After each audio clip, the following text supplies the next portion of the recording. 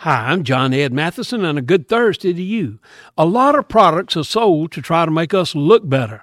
I tried a few of them, and they just don't work for me.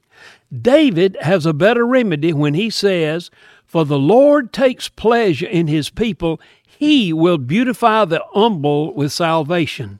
Psalm 149:4. Did you hear that? He will beautify the humble.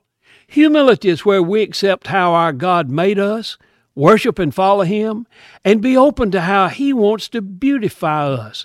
The verse doesn't say that the person that has money or wisdom or status will be beautified. It says the person who is humble.